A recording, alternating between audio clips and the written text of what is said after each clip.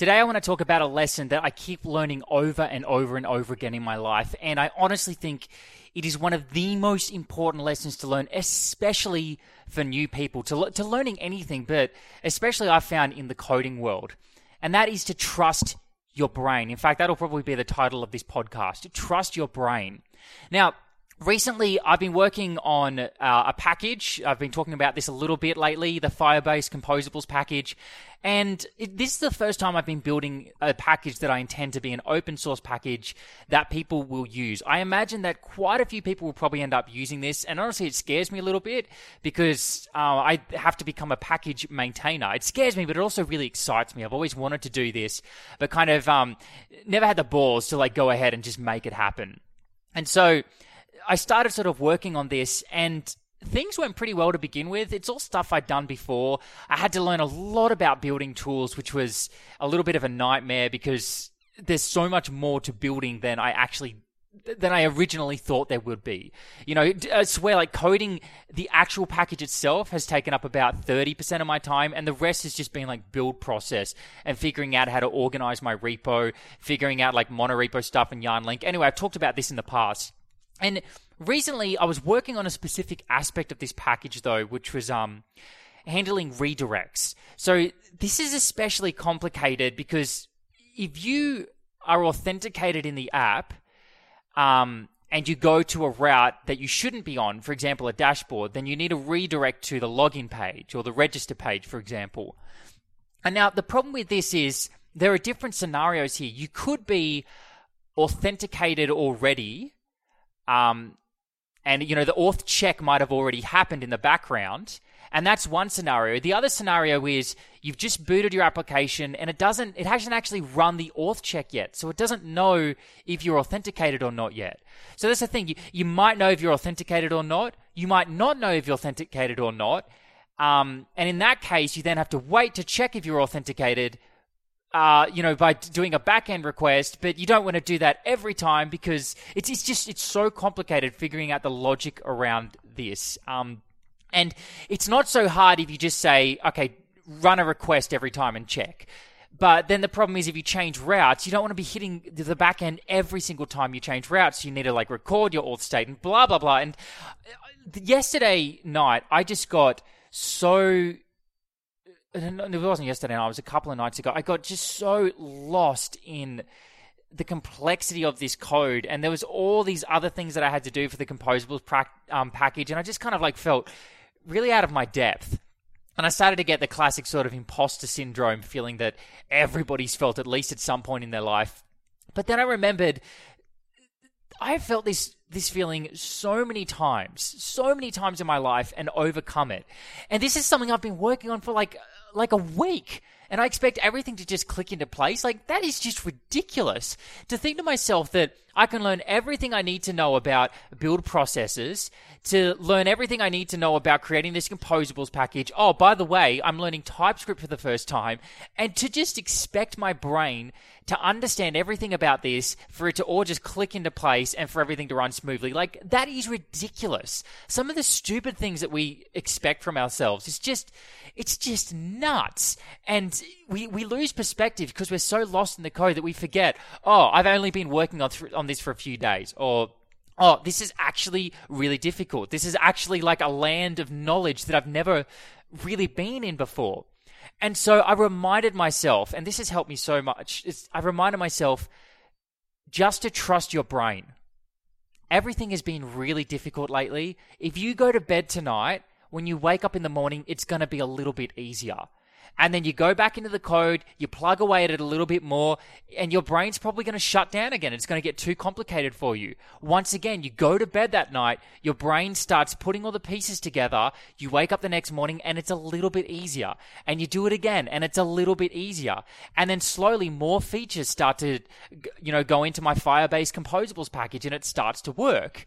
And then I go to my Quasar UI package for Firebase, which, by the way, I've been building another package, an app extension for Quasar that's basically going to set up login and registration for you using Firebase, which is going to be super cool.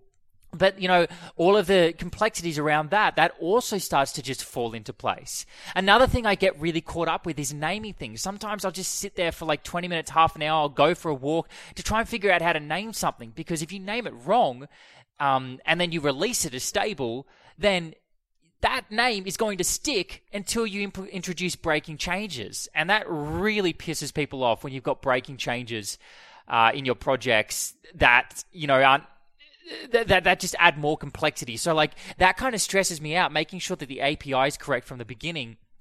And I just got to remind myself, like, it's okay. Like, trust that the API might not be great right now. It's okay. You're in alpha. You'll come back the next day and your brain will figure more out. It will do it for you. It's like, I try and create this disconnect from the sense of myself and my brain. And if I can do that, then I go, you know what? It's cool. I'll go to bed tonight. It'll do its job. I'll wake up the next morning and my brain will just figure it out. Right? It's, you kind of disconnect the concept of me from the concept of my brain, which might sound a little bit silly, but I just feel like it kind of reduces anxiety for me. So that's all I wanted to podcast on today. If you're having difficulty with something and you're getting like a lot of stress in your brain, the other thing to think about is this is a good thing. We learn the most when our brain has problems that it can't solve. If you're working at a problem and your brain is stressed out, then that's when you go to bed at night, wake up the next morning with answers. That's when you wake up the next morning smarter than you were the day before. But you only get smarter the next day if you stress your brain out. If you don't stress your brain out, then you're obviously not exploring things that are new. At least this is what I found for myself.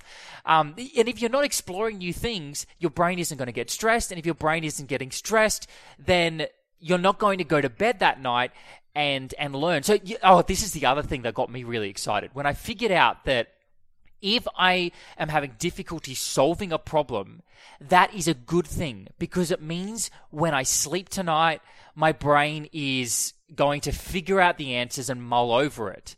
If I don't stress my brain out and everything's cruisy and everything's just working for me that day, then I miss out on an opportunity to learn when I go to sleep that night. Right? Because when you go to sleep, your brain, if it doesn't have problems to solve, it's not going to solve anything. Whereas if you go to bed at night and it does have problems to solve, it's going to work at it without you even knowing. Like subconsciously, this is happening when you go to bed at night. So that means that if you're stressed out in a problem, that is good news because you've given your brain an opportunity to grow that night. So this is just like a huge epiphany I've had in my own life that I wanted to share with you. So to wrap up here, trust your brain. Trust that it will figure out the difficult problems in your life, but understand that it will only figure out those difficult problems if you give it the opportunity. You give it the opportunity by doing things that are difficult, by doing things that are challenging. And then if you do those challenging things, I know I've said this over and over again in this podcast, but you do challenging things, you go to bed, your brain figures out pieces of the puzzle, you wake up, and you're smarter the next day for it. Then again, you find something difficult, you work on it, you go to bed that night, your brain figures out more solutions, you wake up the next morning and you're smarter than you were the day before, and you rinse and repeat. And this is how we progress in life. And I don't know about you, but I've personally found that when I'm doing this, when I'm having that kind of tension and release of, I can't do it, and, oh, yes, I figured it out, I feel amazing. To me, that's happiness. And maybe I'm just messed up. But to me, progress is happiness. This is like, if I'm not progressing, if I spend too many days in a row where I'm just relaxed and I'm watching television and everything's too cruisy, I'm not happy. Like, honestly, that stresses me out. It makes me feel like I'm not growing in the world and I'm not contributing to the planet. And I don't know, it just gives me like this really unnerving feeling on the inside. I think it might be a personality thing. So maybe some of you have this same thing where you just feel like you're not doing anything. You're not working towards your dreams. You're not becoming better. Like that's what gives me anxiety. It's not the stressing in my brain over solving a problem. That does not give me anxiety. And I would guess that this is actually true for a lot of people where we get anxiety the wrong way around, where we think anxiety is hard work. Whereas to me, anxiety is the feeling of there being too much to do without me working towards getting it done. right? So if I have a massive to-do list and I look at it and I go, there's too much to do, that's anxiety. If I have a massive to-do list and I focus in on that one item at the top of the to-do list, that to me is the opposite of anxiety. That's me working towards my goals, working towards a better future. So it's a tiny thing, but I think it's important because people that get anxiety tend to go, oh my gosh, there's just too much to do. People that don't tend to get burnout and don't tend to get anxious just go, hey, I'm just going to knock the next thing off on my list. And they seem to be able to block out the rest of the list. And I think I can speak from experience here because I've experienced both.